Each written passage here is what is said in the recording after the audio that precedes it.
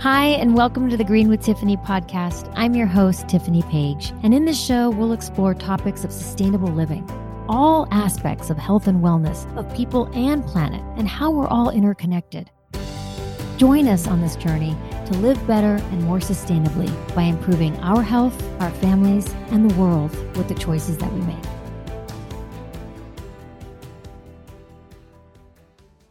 Well, hello. Welcome, everyone. I am very excited to bring to you a special guest today about a topic that really has been the driver of Green with Tiffany for a long time. We are here with Sheila Morovati, and she is the founder and president of Habits of Waste. And it's really an impressive organization, a nonprofit that is focused on changing people's habits in their daily routine and trying to bring together collective change through individual action. So thank you so much for being here, Sheila. How are you?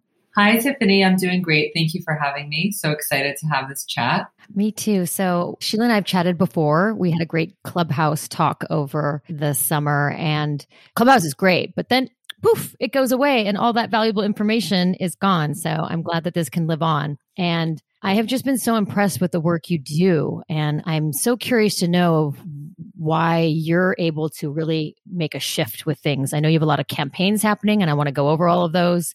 And I'm just wondering if it's because you kind of focus on not being so perfect at it, right? You just kind of like start somewhere. It's not about being zero waste, because that's really hard to get to, especially when you're just starting, but to just kind of get on board and start being aware of our plastic consumption in the single-use arena and what we can do. So I guess the first question is, how did you get started and how this became a passion for you? It's a funny story. I started because of crayons in restaurants. I really think it was the most unusual start because I have a background in sociology, not even environmentalism. It's really about human behavior of the masses. And I find it so fascinating to understand how we believe what we believe as a society. Where did those norms come from? Where did those belief systems and those constructs come from? And one day I go with my daughter to CPK because she was such a picky eater and I was a new mom. And so we go to CPK and she eats there. And I'm like, okay, whatever it takes, we're going. And I see 4 crayons come to our table and I look around and I see a lot of other tables have these and they're just at the end of the meal getting slipped into the rubbish bin where they're clearing the table. And I thought, wow, that's so bizarre. There's so many kids out there who need those crayons. We just used it for barely a minute. Some of them never made it out of the box. And here we are teaching my toddler that we just use crayons for 10 minutes and then we throw them in the garbage. And so I started to collect mine and I started to just notice how many crayons I'm getting within a few months. And that also goes to show you how often I was taking my child out to eat at this restaurant because I had so many worries that she wasn't eating enough. But I knew that this is just wrong. It was simply put wrong. Like there's kids out there who would yearn for a crayon like that. And here we have restaurants in America throwing away millions upon millions, actually 150 million crayons per year. So that was the beginning of it for me because I thought I can't sit back and not do anything about this. So I started my first organization called the Crayon Collection. And my solution was to collect the crayons in restaurants or have the restaurants collect them. And then I would pair that restaurant with a local school that was considered Title I or Head Start, where more than half the population were living under the poverty line. And they would pick up the crayons once a month. And we would create art education resources to use those crayons. The kids could use them for homework, just to draw with, whatever it was. And it really became a great solution to a problem that I think not only was it just a problem of our landfills being overly full, but also for our kids learning this behavior that, again, is just like a norm that we throw away perfectly good crayons. And I'm really proud of the work I did there. And that's the beginning of my journey to where I am today. That's really amazing. And so many people probably don't even think twice about it, right? If you're not, you're just clearing the table, they're throwing it away, moving on. It sort of makes sense because that's just what we do. We clear the way. The habit of waste. The habit of waste. Exactly. There you go. And I think having that background has really helped change people's perception and you're able to kind of tap into something there because I've been working with different organizations over the years and they're all great. And in fact, they're even greater when they all come together collectively. But somehow I feel like there's more shift happening. Well, now more than ever before, but I feel with these campaigns that you're really tapping into the psyche of people and really moving the needle.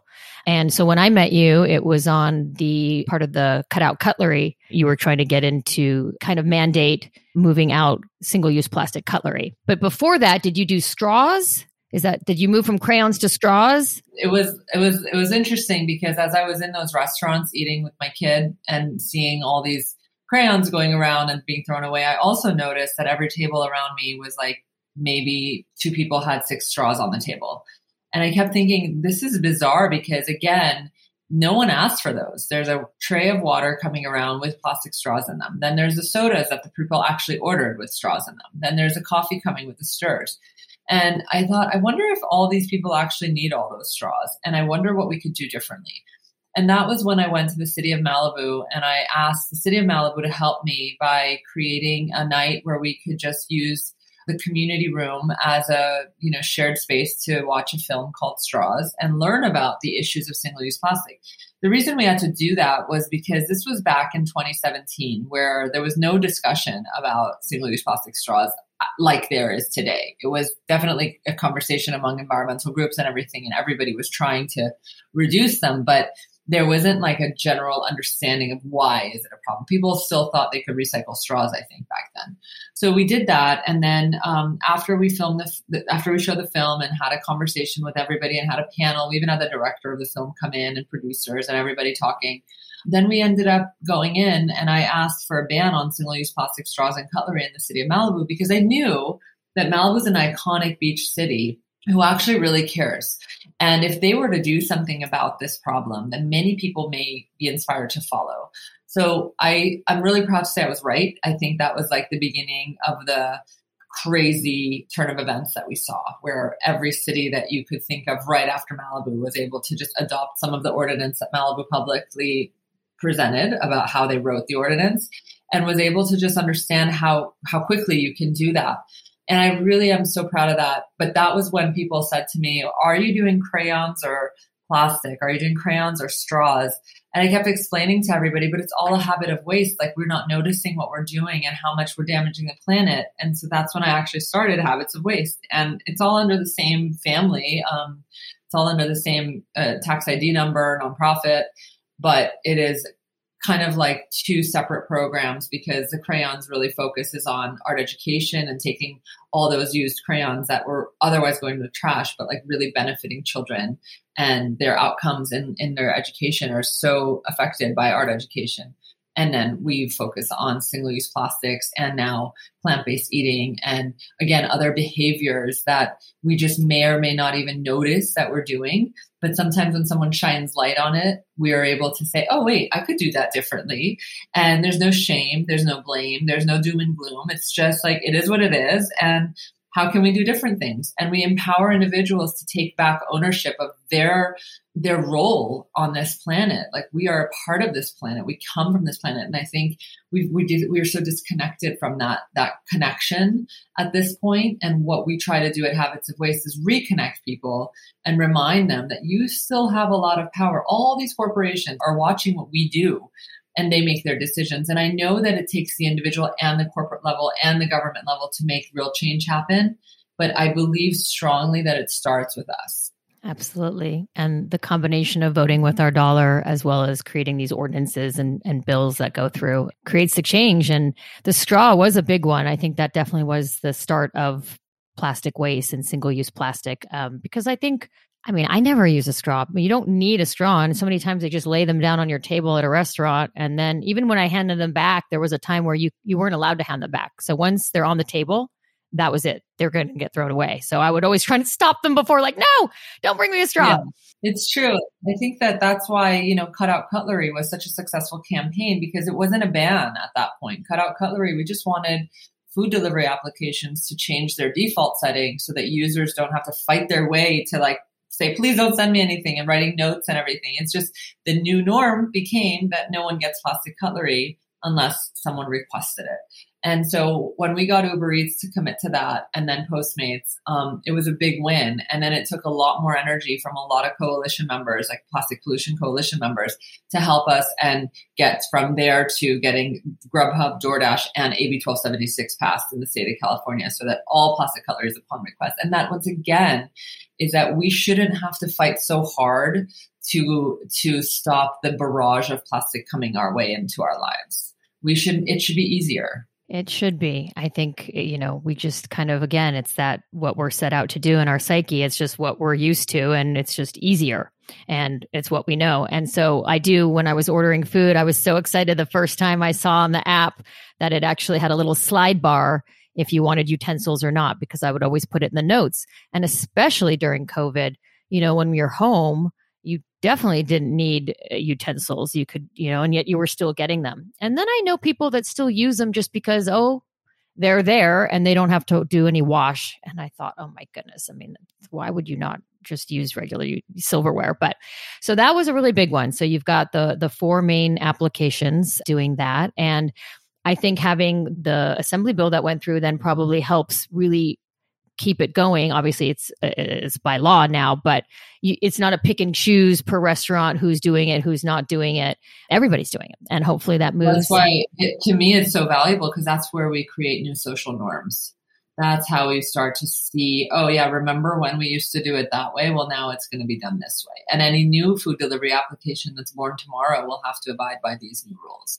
And it can be amazing because in California, if you have it in one way, the application doesn't want to have a different default in the next state.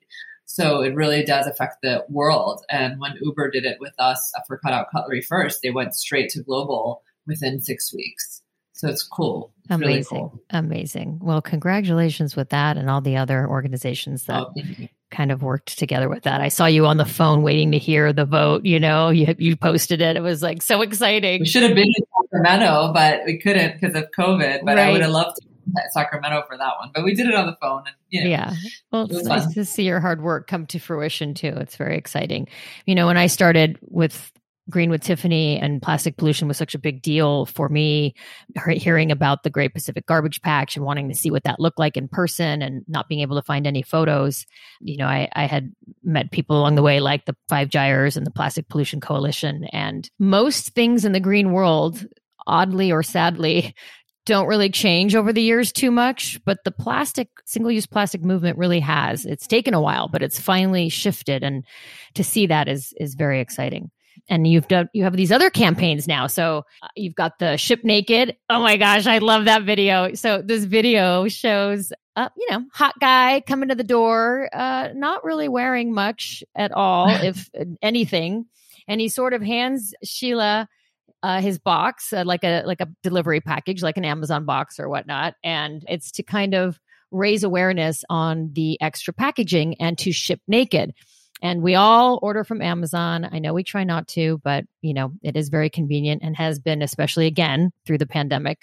And so in those boxes are like all this extra wrapping and plastic. And, I see the barcodes on those plastic, wrap your whatever your goods are is wrapped in plastic with a barcode. And I know that makes it easy for them to scan things and get them in the box. But there's got to be a better way, because I just read that like 800 tons of additional plastic was created, because of COVID. And then what's the Amazon number? Like 20 million pounds of Amazon's plastic waste is out there. So you did that fun video that kind of went viral. How did that come about? Was that fun? Yeah, I got a little handheld vacuum cleaner at my house one day, and it came in no box except for the manufacturer's box.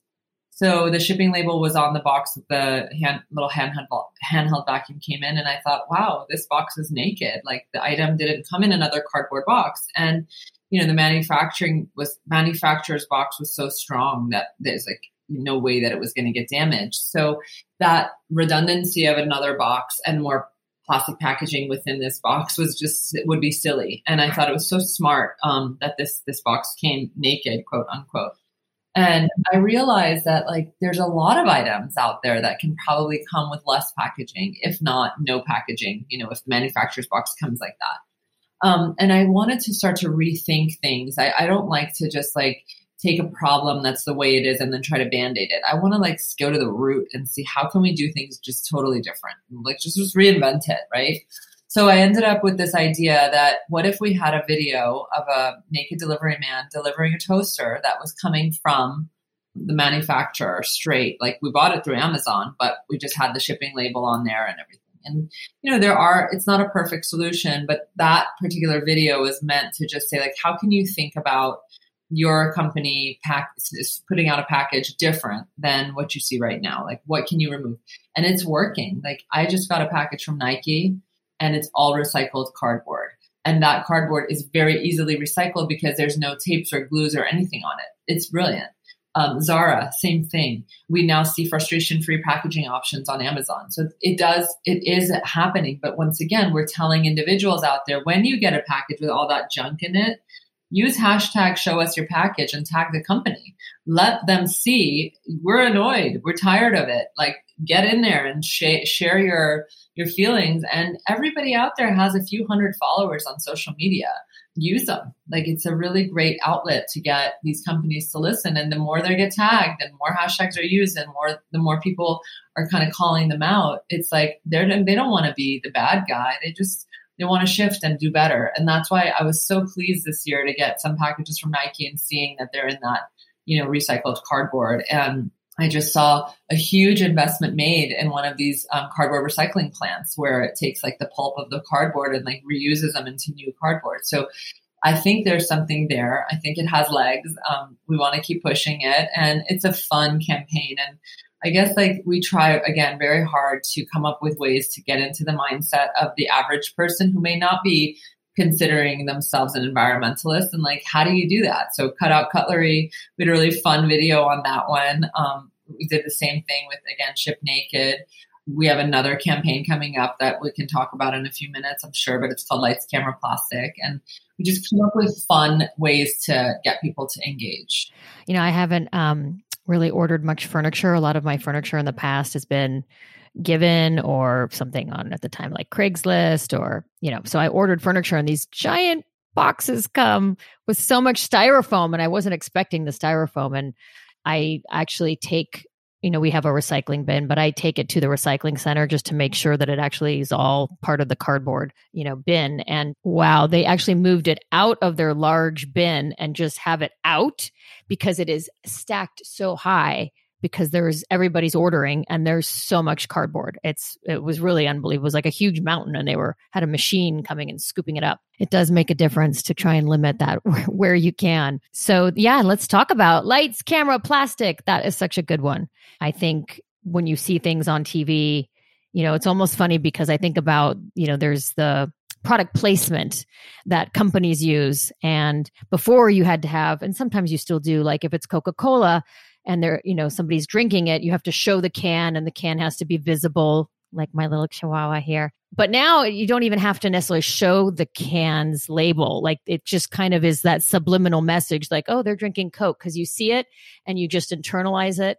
And so that's the same with plastic. So when you see all the people that are drinking from plastic cup with a straw, or they're eating a salad out of a plastic clamshell, that's the norm that we see. And we don't think twice about it. But when you see somebody using a reusable water bottle, I get so excited when I see that, or when I see them using a reusable straw. It's great. So tell us a little bit about that. And what I love about what you do, Sheila, is that you give action solutions for people to do. So you bring the problem to the forefront, but then you make it easy and give all the steps that you can take. So there's that, you can go into it a little bit, but the letter, that's an example, and the watermark on the script, so that people really know what this is and why and understand it. So tell us about lights, camera, plastic. Yeah. Smoking was took a huge nosedive when they took it off screens. And I realized that that's a really interesting history right there. That's like a telltale sign that what we do on screen affects society and our behavior and what we perceive as okay or normal or whatever else. There's a lot of conversations right now going on with diversity and inclusion on screen, and making sure that there's a representation of people from all different backgrounds and races and ethnicities. And I started to think about all of these changes that we're making And I realized, well, why are we seeing so much single-use plastic? Who's making the decision out there that we're going to, like, billions upon billions of people are thinking this is okay because our favorite friend on, Friends is drinking from a plastic water bottle or whatever else it might be. And I realized that many times it's just one person who's setting up a scene on a production, and it's a set decorator or a prop master or something. He may have no idea that even there's a problem with plastic, perhaps. That person may just be doing their best to create a scene that's just as much like society as possible. And so I started to do some interviews and asking people who worked in the industry, like, what are you trying to do here? Why aren't you using reusables when it's a restaurant scene, for example? And they're like, well, we just want to emulate society. It's not my job to decide if this should be a green set or not. And I'm thinking, okay, well, I believe that, a green set doesn't have to be dictated by whether or not you have a reusable or plastic water bottle. I think having a plastic water bottle says just as much as what a reusable would say. So I think there's an issue for sure with the perception of what goes on and off screen. So then I realized that, okay, we need to help close that gap. So I created Lights, Camera, Plastic so that everybody on a production could know that reusables in place of single use is preferred. So that there's no creative freedom being had if a prop master decides to put a reusable anything versus single use. And that was the key thing here. That was what I loved so much about the campaign, because it just started to figure out the problem. So if you have a QR code on a poster all over the production, people can scan that QR code and understand, what are we even doing here? Why is this important? Or putting a watermark on the script. No one's going to pinpoint that person who set the scene up and say, oh, you created a green scene, or why did you pick reusables or whatever else. It's just the norm of the set. And then finally, we had a letter created for the executive producer or the director to communicate with the entire crew that the culture of this set is going to be reusables wherever possible. Additionally, people who are not in the entertainment industry have the opportunity, like many of our campaigns, to go on our website and basically click once and have emails sent out asking all the guild members, Directors Guild, Screen Actors Guild, Writers Guild, etc., to inform their community members that this exists so that they can also know that there's an option that's quite easy and zero cost to be implemented in their next production. So we really want to give outsiders a voice to impose our opinion on a certain culture or subculture.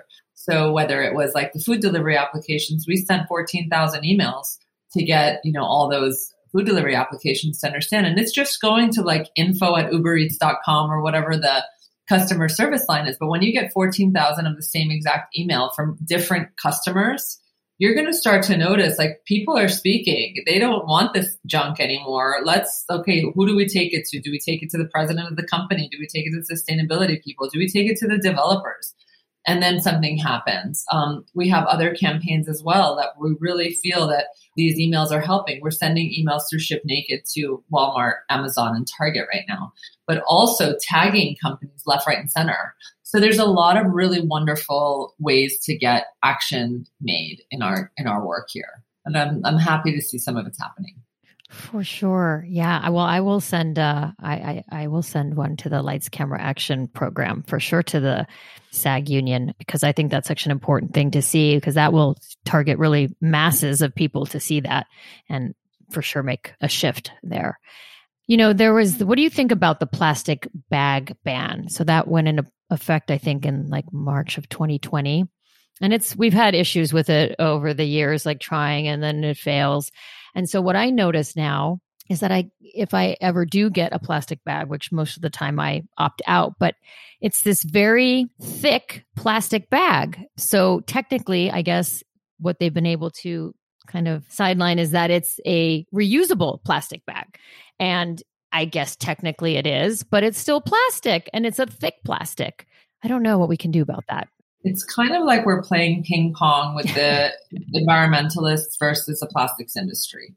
So the environmental groups come in and they say, okay, let's ban plastic bags, single-use plastic bags. And then the plastic people come in and say, well, what's defined single-use? Well, this is the definition. So now we're going to make our plastic even thicker and all of that. So I definitely think, like, how can you even expect to see that happen. As an environmental organization, you probably would never believe that someone would say, okay, I'm going to come up with something even thicker, to solve the problem of the thin single-use plastic bags. But it is like this game of ping pong, and who is going to outsmart the other faster, and then who's going to come up with the next solution. So I think it's a big deal that we're out there trying so hard to come up with solutions. The most important thing I would tell your listeners, though, is bring your reusable bags, because the most impactful thing we can do as individuals is create the behavior that we want to see by doing it ourselves. So charging, for example, 10 cents for even a cup at Starbucks, there's less likely change making it's going to happen by charging 10 cents compared to people in line holding their reusable ready to have their coffee refilled, because people are starting to see, oh, he's bringing his reusable, she's bringing a reusable, I want to do that too. It's just the nature of our mindset, the kind of community mindset that we have, that we want to be like everybody and do the things that everyone else deems as normal and acceptable. Yes. And then there's the, I'm sure you've seen it, that commercial from the American Beverage Association, and it's bring back your bottle. So all these ways that the plastic companies are fighting to keep their plastic in place. And really it's, just such a design flaw to be, all these items are used for a very short amount of time. And, just to clarify, because some people come and say, well, plastic has, great use, and it does. It's a very strong material and we need it for many things. But what the specific, and, I know there's people that are zero waste and don't want to use any plastic in their life, and, and we can all try to get there. But this is very specific to these single-use plastics, which are items that we use for a very short time, whether it's a water bottle or a grocery bag or the cutlery or a straw, things of that nature that you just use once. And sometimes we're talking for just minutes, and then we throw them away, and then we think they're getting recycled. And that's the other misnomer that, well, I recycled it. And so that's a really kind of a tricky talk, because I don't want to discourage people from recycling. I just always think of it as like the last best effort, right? So try everything first before just thinking, oh, I'm going to recycle it. So the reduce, reuse, recycle. But with that, I just wanted to touch on that commercial, and it's actually a very well done commercial. Everybody's very happy about bring back the bottle, and they're speaking of a new type of plastic.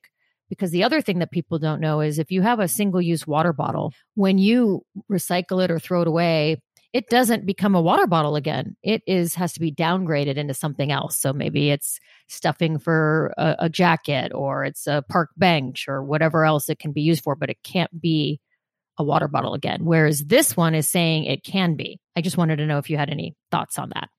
Yeah, I mean, for me, I consider recycling wish cycling, because you put it in there and you wish that it will get recycled. You just hope that will be part of the 9% of plastics that's getting recycled, if that even. So I agree with you that we say refuse, reuse, rethink, do whatever you can before you recycle, because it's really a pretty long shot if that item is actually going to get recycled. The commercial that you're referring to, I saw it and I was pretty disappointed again, because the companies that are creating all this plastic are still not taking ownership of the waste that they're developing. And they're telling us that we can actually recycle that when there's no infrastructure out there to manage that quantity of plastic that's coming out into this world. That's just the bottom line. You can just talk about that all you want, but when there's no infrastructure to be had for this quantity. And back in the day when we were able to send our plastics to China to recycle, that was one option, but then they said, hey, no more. And so since then we've had, an even bigger problem. So I definitely love when environmental organizations push for the people who produce the plastics to figure out what to do with it afterwards, and really figure out what to do with it. But things like it's almost like, I don't know if you've ever seen My Big Fat Greek Wedding. Yes. But where the dad says he puts Windex on everything because he thinks it's just going to solve all the problems. Well, that's how I think the plastics industry is touching on recycling, that they just say, oh, recycle it. Well, it'll be, and they just can try to consistently convince us that it's our job to recycle it, even though there's no infrastructure for recycling. And that is not really going to solve the problem at all whatsoever. So we just give people some peace of mind to keep buying the products. And it's really sad, actually. So yeah, that's my 2 cents. It is such a misnomer. I still do take all my recyclables to a recycling center, just like I said, for cardboard or things or glass, just because I want to make sure they really do get recycled. Not that they don't get recycled in the recycling bin, but I always think that if you have a glass bottle and it just shatters everywhere as it goes into the dumpster. So it's just part of my thing, my home away from home. But I used to take, you do have some plastic in your life. And so I would take it to the recycling center, which the one I went to in Santa Monica is no longer there, but its sister company is in Glendale. And they only take back water bottles and a few different types of, bottles. They don't take back what they used to before. And that was, I think, when everything was being shipped to China, which again is really not a solution, just to like push it off to another country for them to bury it or burn it somewhere. So yeah, so now, so people that think, and this is in Los Angeles, and we think all these items are getting recycled and they're not. And then there's cities and states across the country, like you said, that have no infrastructure and are really, I was in New Orleans, there were no recycling bins. Nothing was getting recycled. So yeah, I think it's important to kind of shift the mindset like you're helping to do with changing behavior. And I think that just is going to make such a difference. And then we have the compostables, those things that you see that are made of corn and potato and all that in the restaurants that are really trying so hard and spending more money. And I feel for these restaurants because they really want to do the right thing. But guess what? Those behave just like plastic unless they're composted in an industrial composter because they have to reach 180 degrees Fahrenheit. Well, I live in LA and the closest composting facility is 150 miles away. So nothing is getting composted. And the chances of it actually getting to a compost are tricky because no one wants to ruin their compost with something that looks like plastic either. So then the things that are actually compostable, that are for foods and things like that, when they see any of these items in there, they're worried. Is it plastic? Is it not? I'll just throw the whole thing away. So I really just want to put out there that like compostables aren't even the answer either. It's really about reusables and just consistently finding reusable solutions. That's it. For sure. That adds a whole nother level because then if you think about if it's a plant-based plastic like a corn, now you're growing food to then make into a plastic, then is still used for a very short amount of time. And now could, in a sense, contaminate the bottles that are being recycled because people can't tell the difference between which is which. And then the whole lot of them get thrown away, like you said, because there's no industrial composter. So it's a little tricky for people. And most people probably don't spend enough time, researching this all. And so they just go by with what they're told, which is, oh, you can compost it. Oh, okay, great. But that's not really happening, unfortunately. So what is on the table now? You've got these. So you've got the cut out cutlery that has had some huge wins. You're working on the lights, camera, plastic.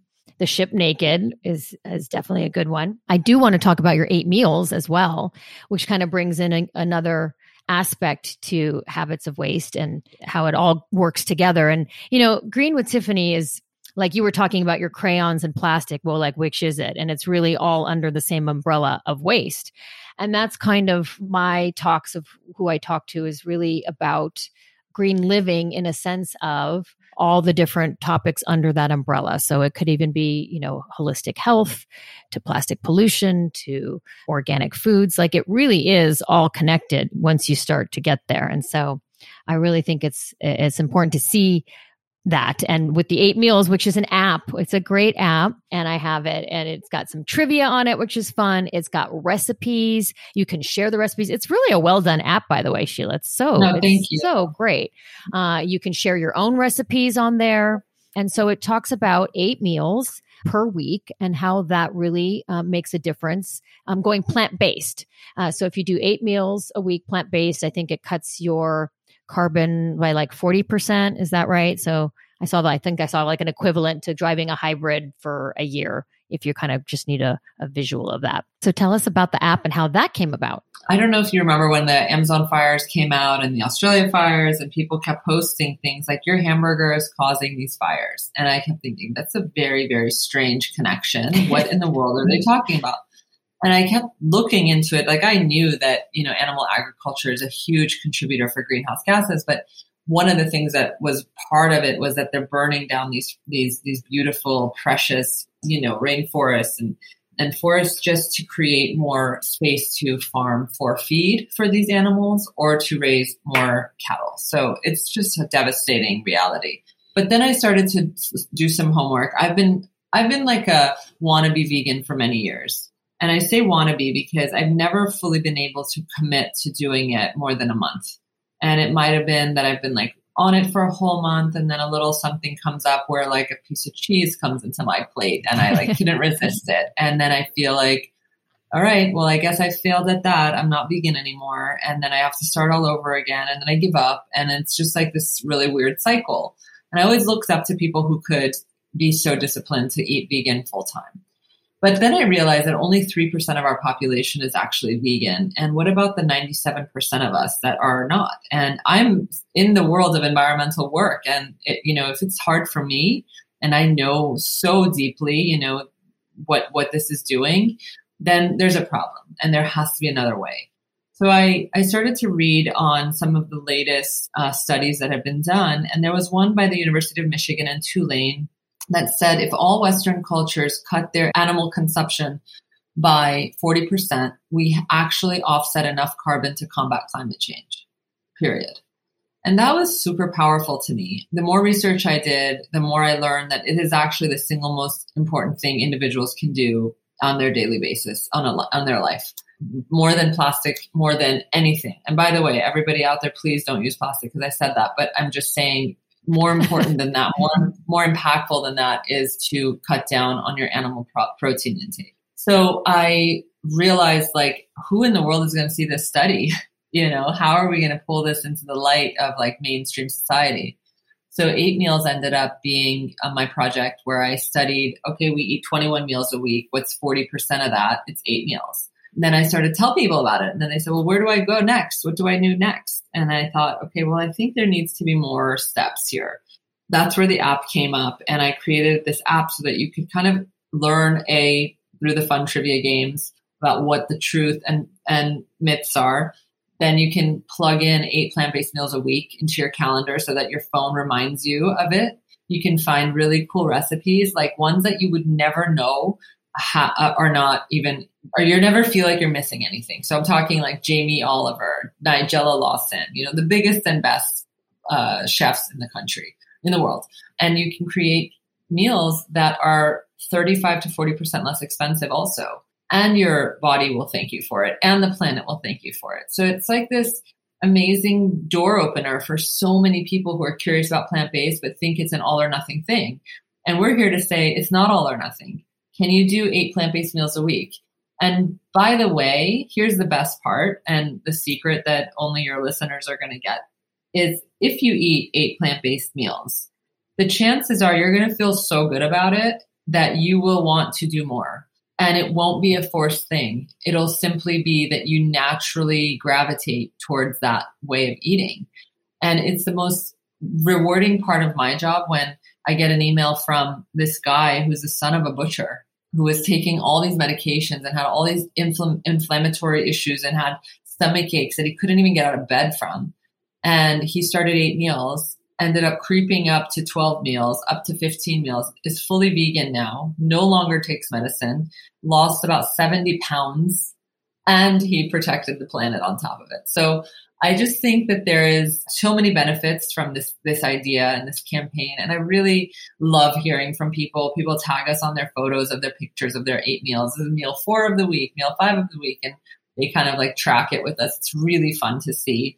And they get creative. Amazing. And they feel so good. It just sells itself to them. They don't even need, anybody to like make them feel badly about it or you should. It's none of that. It's really about, wow, this is fun and delicious and easy. I think that is such a big deal. Again, it's, when those all or nothing, right? So if I can't be zero waste, then I'm not going to try and cut back on my plastic. Or, if I can't be fully vegan and, sometimes people that try to go vegan and then they're in that world a little bit, sometimes you get a little, unfortunately, shamed for not doing it all right, the right way. And had heard a word a while ago and I think it's great, a flexitarian, which is kind of what this is. And, when I wanted to go plant-based, and this was a while ago, there were a lot more options than when I was younger, when I'd think about it. It seemed so overwhelming when we didn't have any options. It would be in transition. And now there's so many. And when I finally did do it, I felt so much better. So once you start to feel better, then that kind of just lends itself to wanting to do it more. But I think the app is so great because people kind of don't know where to start. Sometimes people don't still even know really what that is, veganism or plant-based. And my brother, he would make this Easter dinner and I would always be there. And he made things that I never ate before not eating meat. He would make like lamb and duck. And I was like, oh God, I just can't eat lamb. But then I didn't want him to have to make a different meal for me. So there's that flexitarian came in, but then I couldn't do it anymore. And I finally said, I don't eat meat. I just don't want to eat this. And so the next day he made food for me, made me a pork shoulder. I'm like, okay, well, that's kind of me, So, but now he's actually cut back on meat. So, so we're in a different place now, but it's pretty great. I have the app open and I just wanted to, and you've got this little trivia. And so it's like a plant-based diet is difficult, expensive, unappetizing, none of the above. And, so you could kind of play along and then you get little, information about each of these questions, which is, it's fantastic. So everyone can try and participate. So that's an example of how things have really changed, and it's easier than ever to make that happen. So I love the 8 meals. I think it's a great, easy way to kind of get started and see how it goes, and not be so strict and so hard on yourself. If like you said, like a piece of cheese comes across your plate, it's okay. And doesn't mean you've failed. That's the thing. It's right. Like there's no failure here. It's really about just trying a different way. So maybe for the new year, New Year's resolutions, what could we do? We could do the 8 meals app. That would be great. And definitely you want to get involved, right? So whatever speaks to you, there's different campaigns on the Habits of Waste website, habitsofwaste.org. And it's all laid out very easily. You can actually just go to the campaigns area and there'll be a drop-down menu and pick the one. And you can have a voice there and you can make a difference with signatures or sending messages to the right people. And it's pretty easily laid out for you to do. So I'm very excited about that. And thank you, Sheila, for everything that you do. And I definitely want to help out in 2022 where I can. And so, I like to give, we've given a lot of tips of things that you can do to reduce your single-use plastic. I just wanted to see if you had any, maybe 3 tips additionally we could kind of touch upon again that we could share with everybody. One of my favorite tips is to have a little bag in your car in the trunk of just a couple reusable containers, so that when you eat out and it's like sometimes you're deciding, do I want to take the food home and not contribute to food waste, or do I want to get that plastic container that they're going to put it in? So having a little bag in the back of the car is always one of my favorite things to do. Similar to that, I always have my grocery bags in there as well. I just leave it in the car, and as soon as I'm done with them from the grocery store or the farmer's market, I put them back in the car. Really just like preemptively preparing yourself for the next thing that you're going to do. And really, I just think understanding that you really matter in the big picture, that your voice counts, and you can, just tell one friend after this conversation we've had here today about something that inspired you. That makes so much of a difference. Just that's always my assignment for everybody who's listening to a podcast that I'm on or something. Just tell one friend one thing that made a difference to you today. We really believe that that's the key thing, is like for people to not just feel like, oh, I'm just one person. I'm only one person.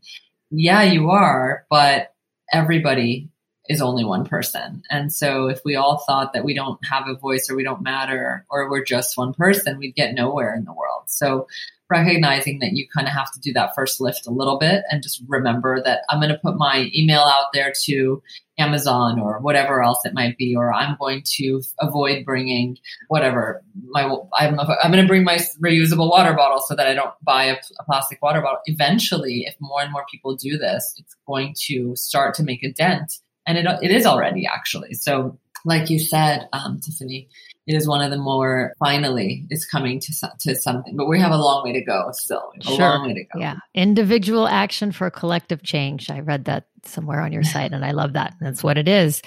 And when you are at the grocery store, some things that I do, I have the reusable bags in the car, but once in a while I forget them. Or maybe I went in for one item and then I come out with a bunch. So I just put everything back in the cart and I wheel it out to my car and then I put it in the bag there.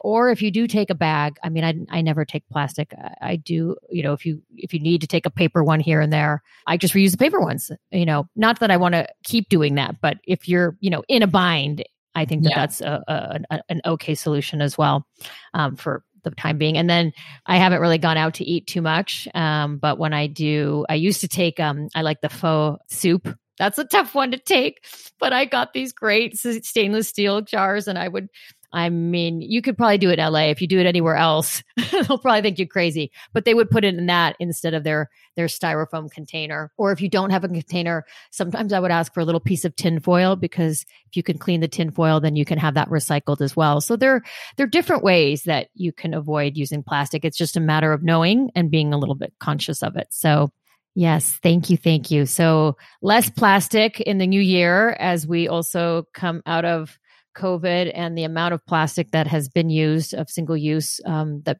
when people were very fearful and we just want to move to a different place with it.